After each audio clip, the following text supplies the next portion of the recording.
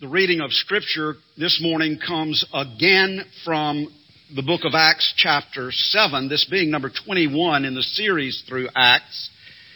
We're going to pick up the reading at verse 54. Again, last Sunday I preached through this passage into chapter 8, showing how it comes at a very pivotal and transitional point in the historical narrative of the book of Acts. But this morning I want to go back through it again for a very particular reason. So let us ask the Lord to bless the reading and the hearing of His holy word. It is written. Let us pray. Father, we turn again to You with thanksgiving in our hearts, and we pray that You would give us the grace to believe what You say and to receive Your word, that by the power of the Holy Spirit it might transform and renew our minds so that we might live in the fullness of life which comes through Jesus Christ. In His name we pray. Amen. Acts chapter 7, beginning at 54. This is picking up midway in that account in which Stephen is testifying before the Jewish high council, the Sanhedrin. And the Scripture says, "Now when they, the Jewish leadership of the Sanhedrin, the high council, when they heard these things, they were enraged and they ground their teeth at him. But he, Stephen, full of the Holy Spirit, gazed into heaven and saw the glory of God and Jesus standing at the right hand of God. And he said, 'Behold, I see the heavens opened and the Son of Man standing at the right hand of God.' But they cried out with a loud voice and stopped their ears and rushed together at him. Then they cast him out of the city and stoned him. And the witnesses laid down their garments at the feet of a young man named Saul. And as they were stoning Stephen, he called out, 'Lord Jesus, receive my spirit.' And falling to his knees, he cried out with a loud voice, 'Lord, do not hold this sin against them.' And when he had said this, he fell asleep. Now unto Him who loves us, who has freed us from our sins by His blood, to Jesus Christ be all praise, honor, and glory forever and ever. Amen." A couple of months ago, I began a sermon with the illustration that I'd had, an experience I'd had during a flight through turbulent weather. Well, here's another one. It's a different one. A few weeks ago, Catherine and I were flying home from Virginia, and when we were getting ready to board our connecting flight in Charlotte, North Carolina, we knew that we probably were going to be in for a rough ride. The cloud cover was low and dark and thick. There was not a patch of blue sky to be seen anywhere, and it was beginning to rain. So off we went into that low, thick, dark heaviness of cloud cover. And when we got into it, yes, it was rough. And the visibility was so limited that I could hardly see the tip of the wing. And I'm sitting there thinking, well, I hope the radar is working on this plane and on every other plane that is taking off from and landing into Charlotte right now.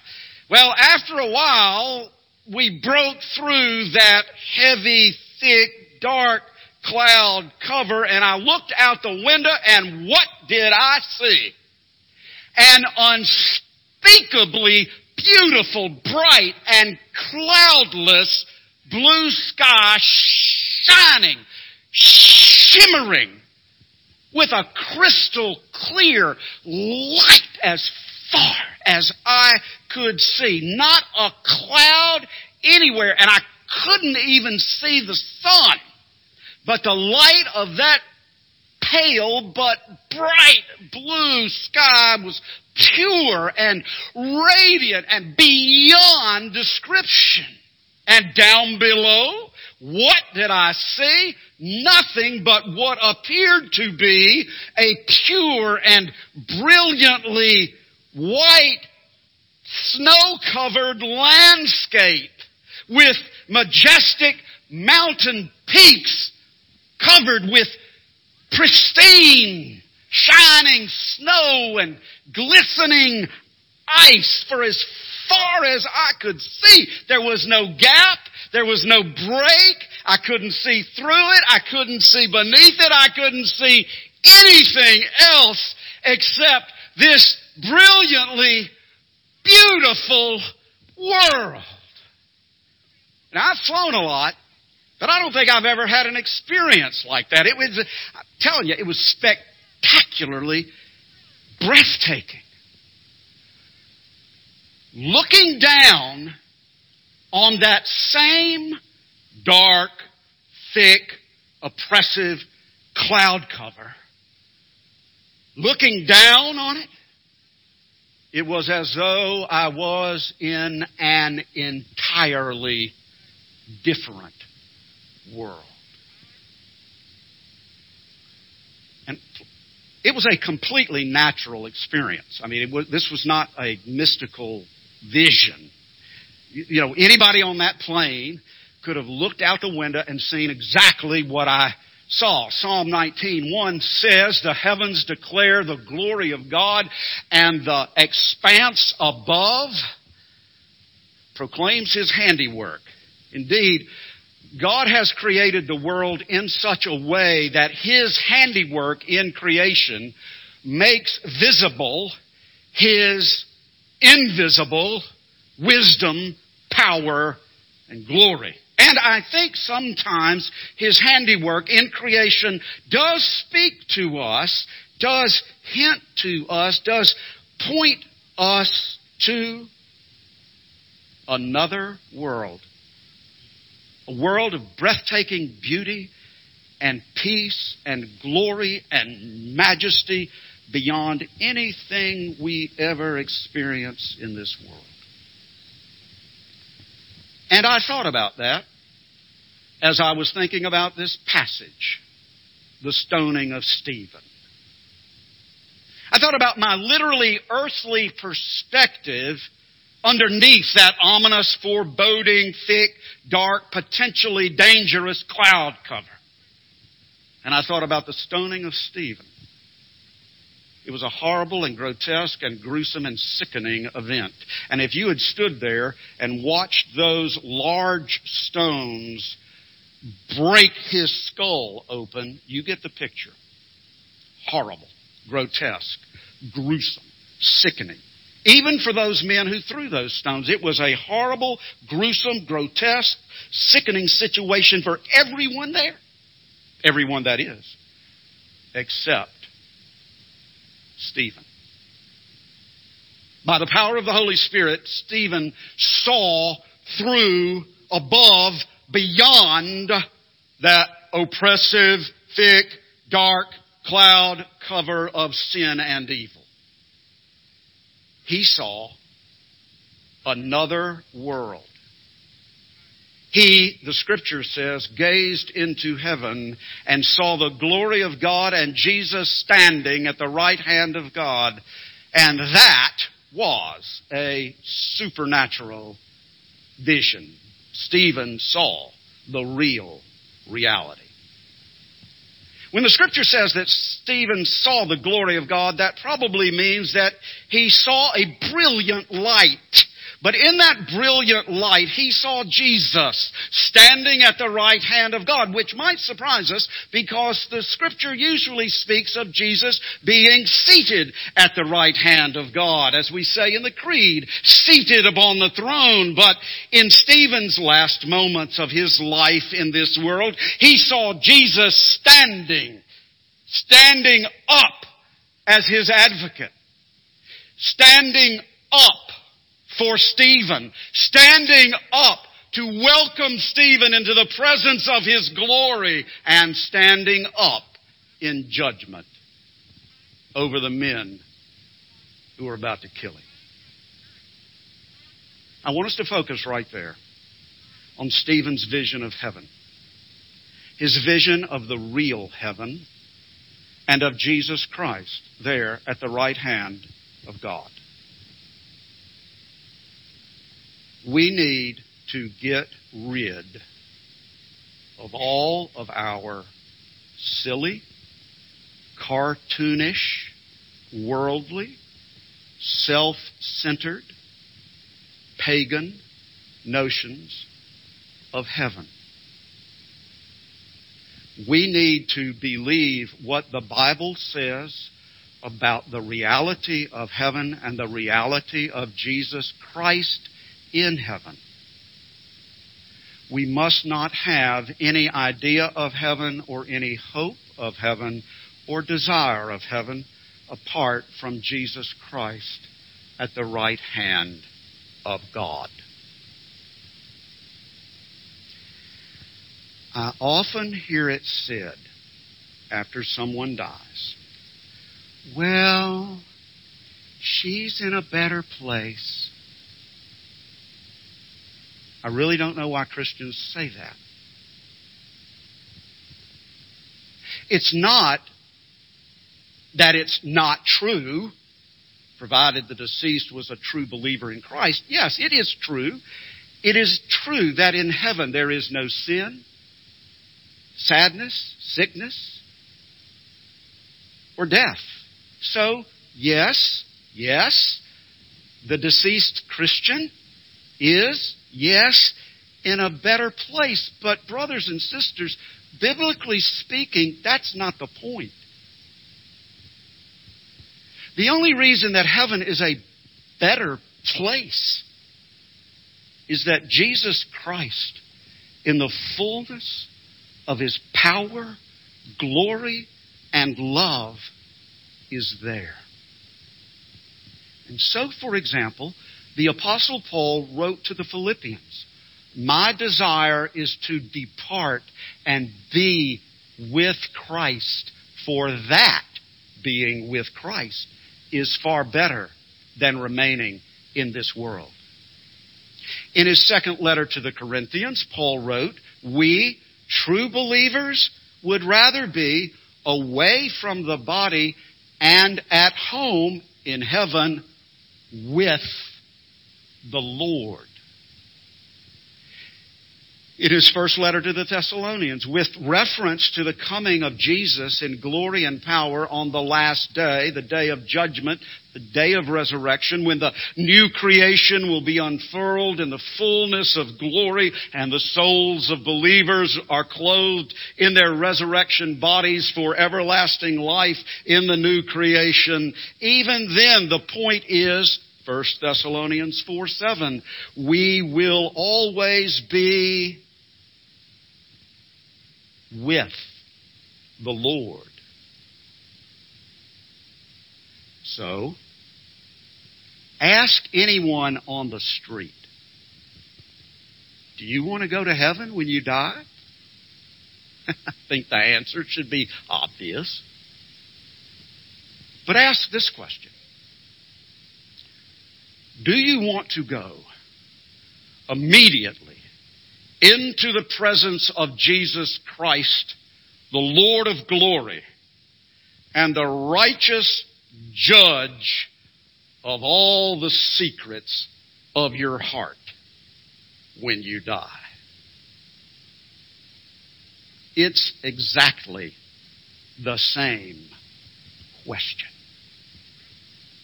but you might get different answers.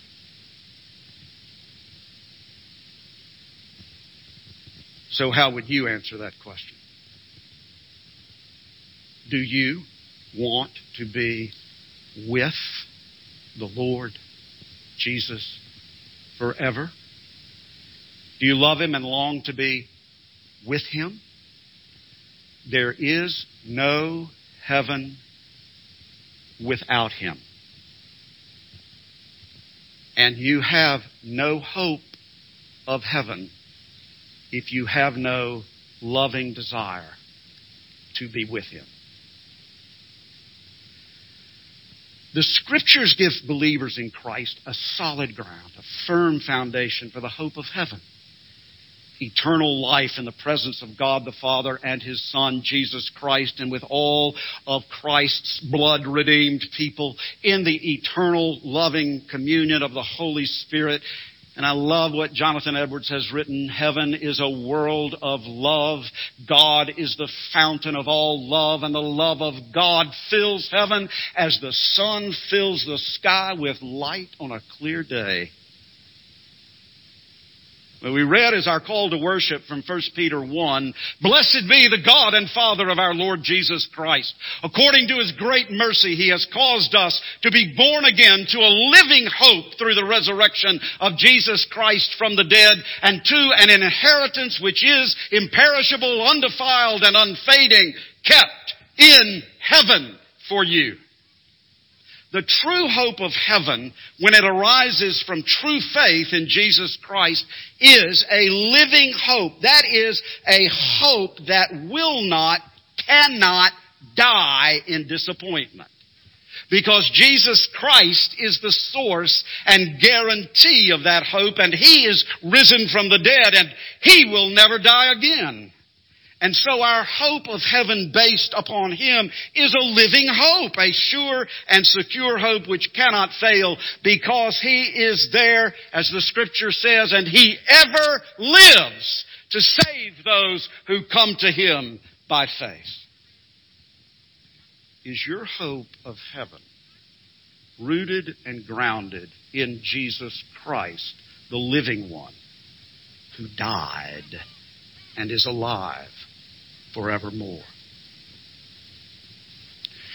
We live some 2,000 years after the resurrection of Jesus and His ascension into heaven, but we have the eyewitness testimony of the apostles in the God-breathed, inerrant Scriptures of the New Testament. Now, have you ever wondered why it was a requirement that the apostle who replaced Judas Iscariot, Matthias of Acts chapter 1, had to be a witness to Jesus' resurrection? All of the apostles, including Matthias and the apostle Paul later, saw Jesus after His resurrection. Many other people saw Jesus after His resurrection, but seeing Jesus after His resurrection was a minimum requirement in order to be an apostle. Why was that? Because the apostles were commissioned by Jesus Christ to lay the foundation of His new covenant church.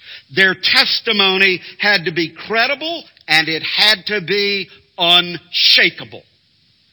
They would and did face persecution unto death, and therefore there could be no shadow of a doubt in their minds about the resurrection of Jesus Christ and His ascension into heaven. And all of the apostles, including the apostle Paul, with the possible exception of the apostle John, all of them died a martyr's death for proclaiming the gospel of Jesus Christ. And even if the apostle John didn't die a violent martyr's death, he did suffer persecution. But the point is that they all suffered and died confidently, fearlessly, triumphantly, because they had seen Jesus after His resurrection and had witnessed His ascension into heaven, or in the case of Paul, Saul on the road to Damascus, or John on the Isle of Patmos, like Stephen in his moment of death, they had seen a vision of Jesus in His heavenly glory. Now, my point here is that the multiple eyewitness first century testimony of the apostles preserved for us in the God-breathed, inerrant Scriptures of the New Testament is the sure and only foundation for the hope of heaven through faith in Jesus Christ.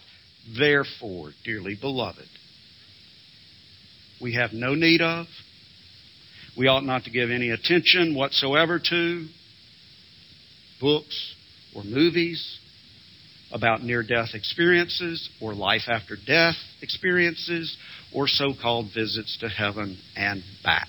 We have no need of any of that, and we ought not to trust in any of that, and we ought not to look to any of that for our hope or our assurance of heaven. We have the first century eyewitness testimony of the apostles and Stephen preserved for us in Holy Scripture, and that is all that we need. How firm a foundation, ye saints of the Lord, is laid for your faith in His excellent word. What more can He say than to you He hath said, to you who for refuge to Jesus have fled? For example, the Apostle Paul himself, in an autobiographical account, 2 Corinthians chapter 12, tells us that he was, quote, caught up to the third heaven, paradise, the supernatural dwelling place of God. And there he heard things that cannot be told, which man may not utter. That ought to put the kibosh on all the paperbacks. In other words, he heard things. Words too indescribably wonderful for us to imagine or comprehend with our finite minds. But that experience and other supernatural revelations given to the Apostle Paul by Jesus Christ through the Holy Spirit enabled Paul to endure countless and intense sufferings throughout his ministry. As he contemplated the reality of heaven and the reality of Jesus Christ at the right hand of God, Paul wrote inspired, inerrant Scripture such as this light momentary affliction, suffering in this present world, suffering, violent persecution, is preparing for us an eternal weight of glory beyond all comparison as we look not to the things that are seen, realities in this fallen world, but to the things that are unseen, realities in heaven. For the things that are seen are transient, but the things that are unseen, the glories of heaven, are eternal. For we know that if the tent that is our earthly home is destroyed, we have a building from God, a house not made with hands, eternal in the heavens. And to the Christians in Rome, I consider that the sufferings of this present time are not worth comparing with the glory that is to be revealed to us.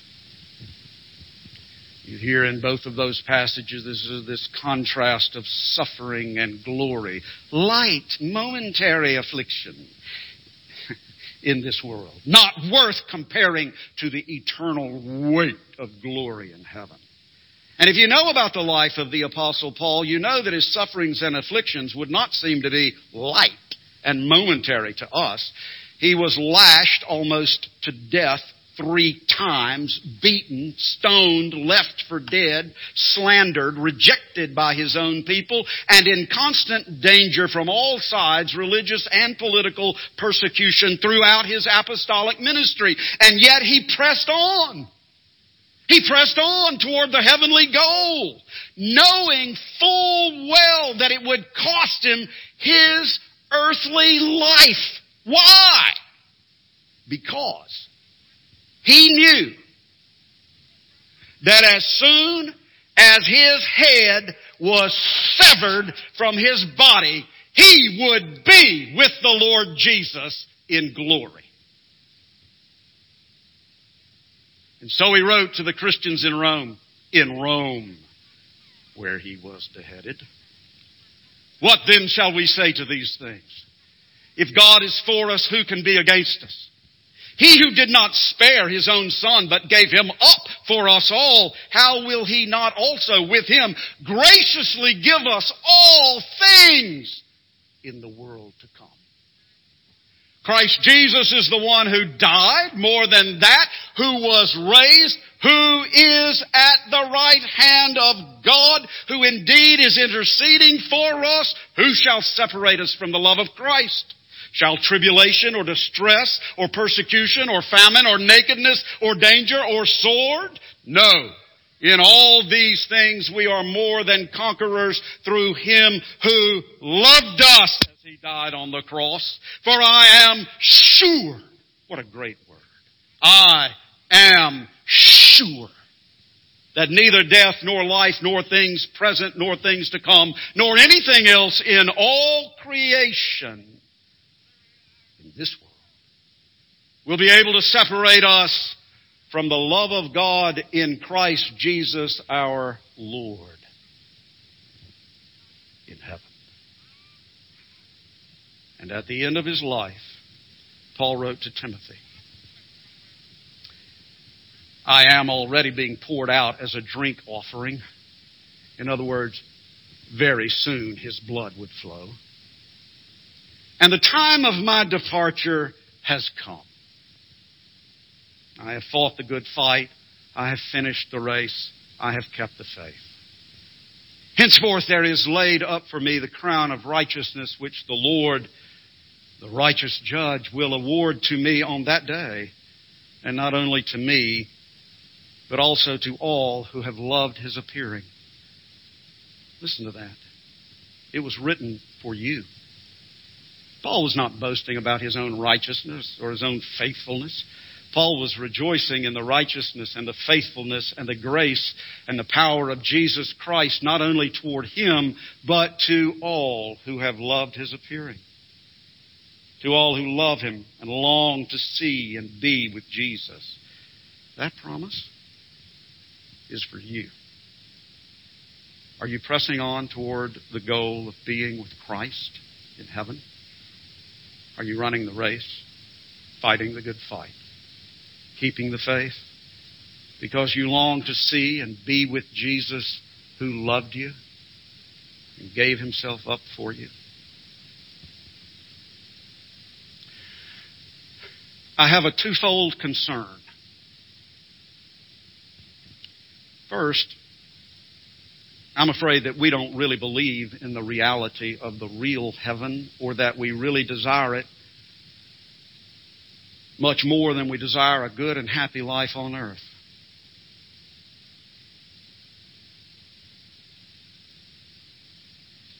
The way I hear some people talk, it sounds like heaven is just a consolation prize. Oh, well. You know, he had a great run. She lived a good, long life. As if it's over. Huh? What about this? Surely, goodness and mercy shall follow me all the days of my life, and I will dwell in the house of the Lord forever. Now, there's a big difference. Big difference between all the days of my life and forever. Is it your heart's true and deepest desire to dwell in the house of the Lord forever? My second concern is this. I'm afraid that if you ask the question, how do you get to heaven?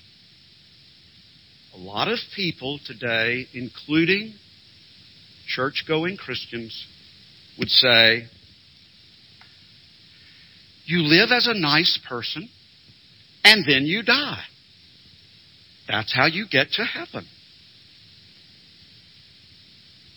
Or maybe simply, you die. That's how you get to heaven. Everybody goes to heaven. But that's not what the Bible reveals.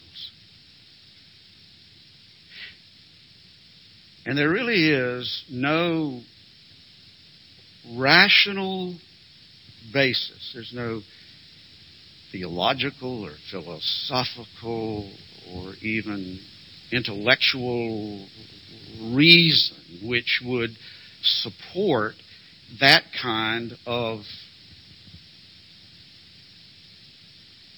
naive universalism. I don't have time to go into it, but listen. That's nothing more than wishful thinking about an imaginary heaven from a perspective which makes an absolute mockery of God's holiness, righteousness, justice, truth, and love. And it spits in the face of Christ on the cross as if His suffering and death under the wrath of God the Father were not necessary at all. Think about it. But you know how it is. You know. The social sophisticates, intellectual superiors, cultural elites. They will smirk and they will snark at the question, "Hey, brother, have you been saved?" Only a know-nothing, Bible-thumping, backwoods rube would ask that question. So, let me ask you, have you been saved?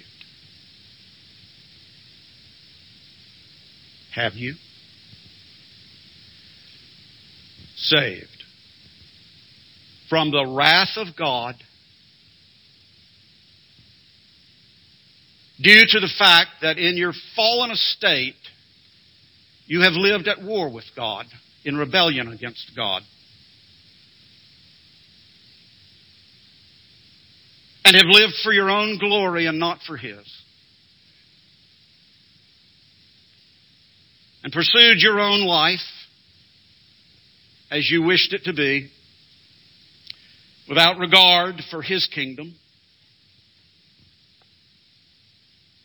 and have broken His holy commands in thought, word, and deed, and are unwilling to humble yourself and acknowledge that you are in desperate need to be saved the way God saves people, by free grace and undeserved mercy through the sacrifice of His Son.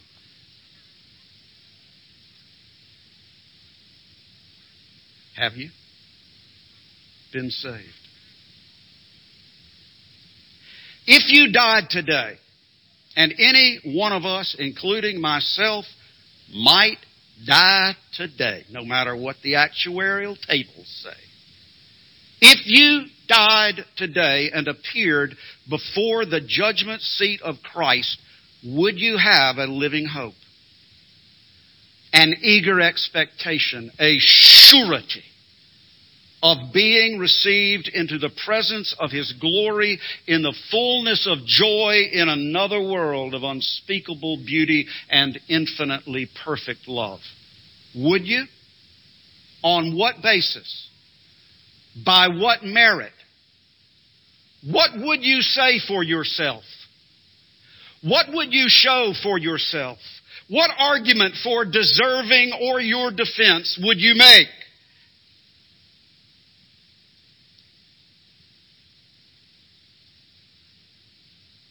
If you've never really, truly dealt with the reality of your mortality and the reality of your sin before your holy Creator and the reality of a real heaven and a real hell and a real Savior, then you need to deal with all of these real realities right now.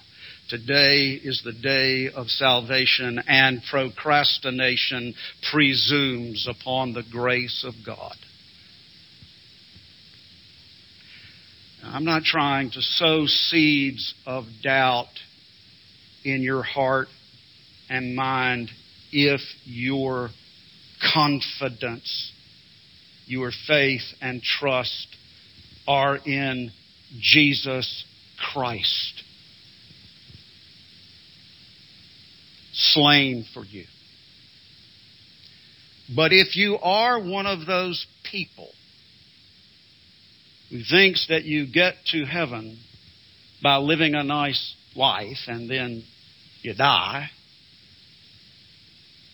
or that you get to heaven by the measure of your religious and moral merit and your good intentions, if you're one of those people, I want to dump truckloads, boatloads of doubt into your heart and mind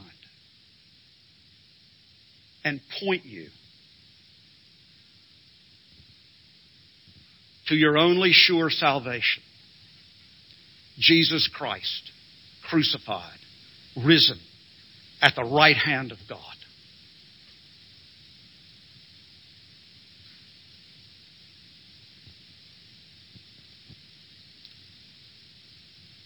It's a matter of forsaking your folly.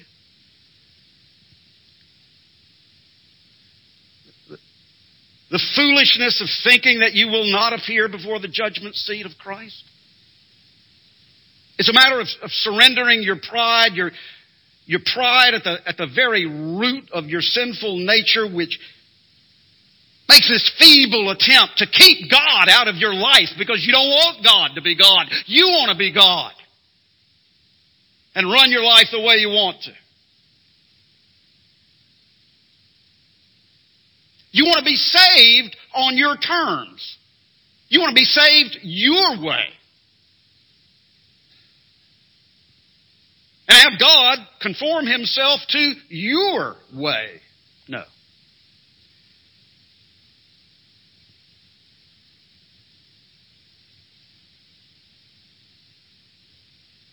Forsake your folly and surrender your pride and abandon all hope.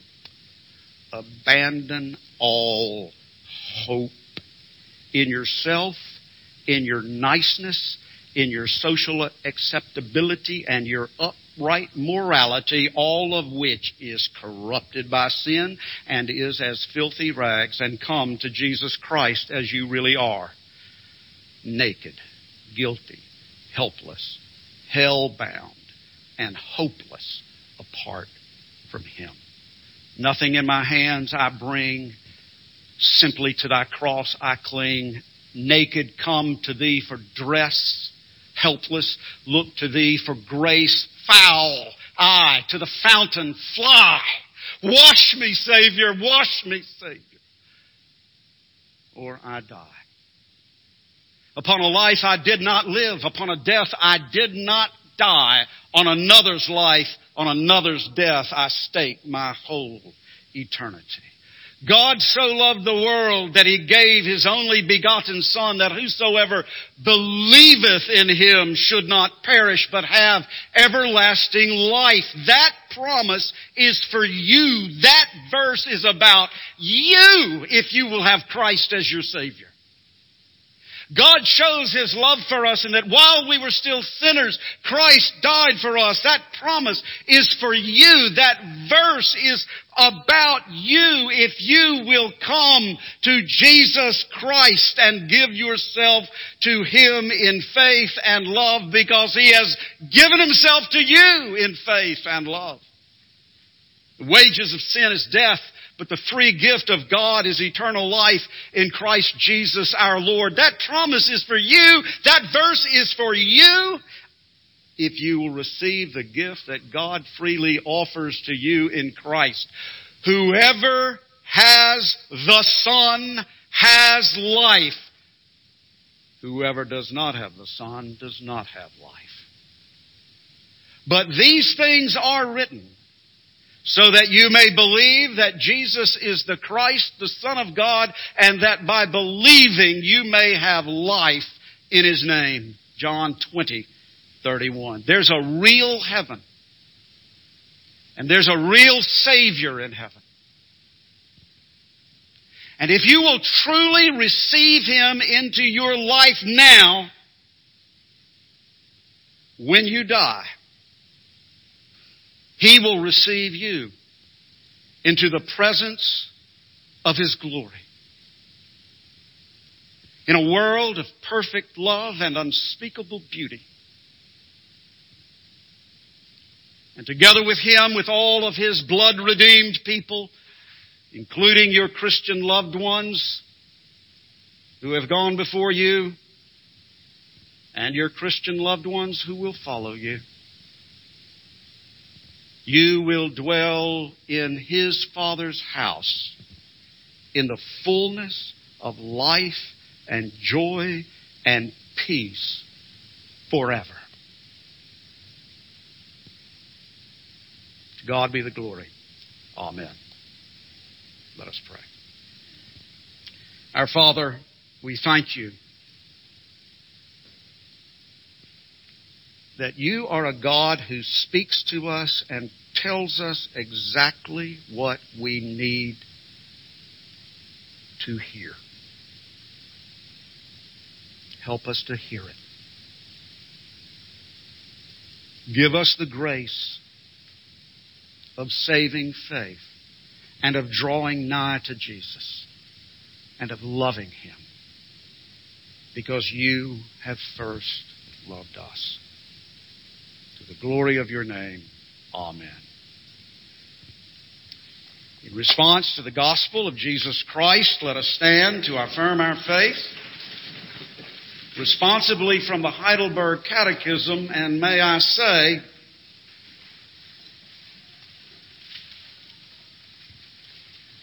if you believe it, say it like you mean it. And by the way, it's about time that many of you would be able to respond at least with the first sentence without looking at the bulletin. Are you ready to affirm your faith? Are you ready to respond to God's Word by saying, yes, Lord, I believe? Are you ready? Yes. Christian, what is your only comfort in life and in death? My only comfort is that I belong, body and soul, in life and in death, not to myself, but to my faithful Savior, Jesus Christ. At the cost of His own precious blood, He has fully paid for all my sins and has set me free from the dominion of the devil. He also watches over me so well that not a hair can fall from my head without the will of my Father in heaven. Indeed, all things must work together to fit His purpose for my salvation. Therefore, because I belong to Him, Christ, by His Holy Spirit, also assures me of eternal life and makes me wholeheartedly ready and willing from now on to live for Him. Amen.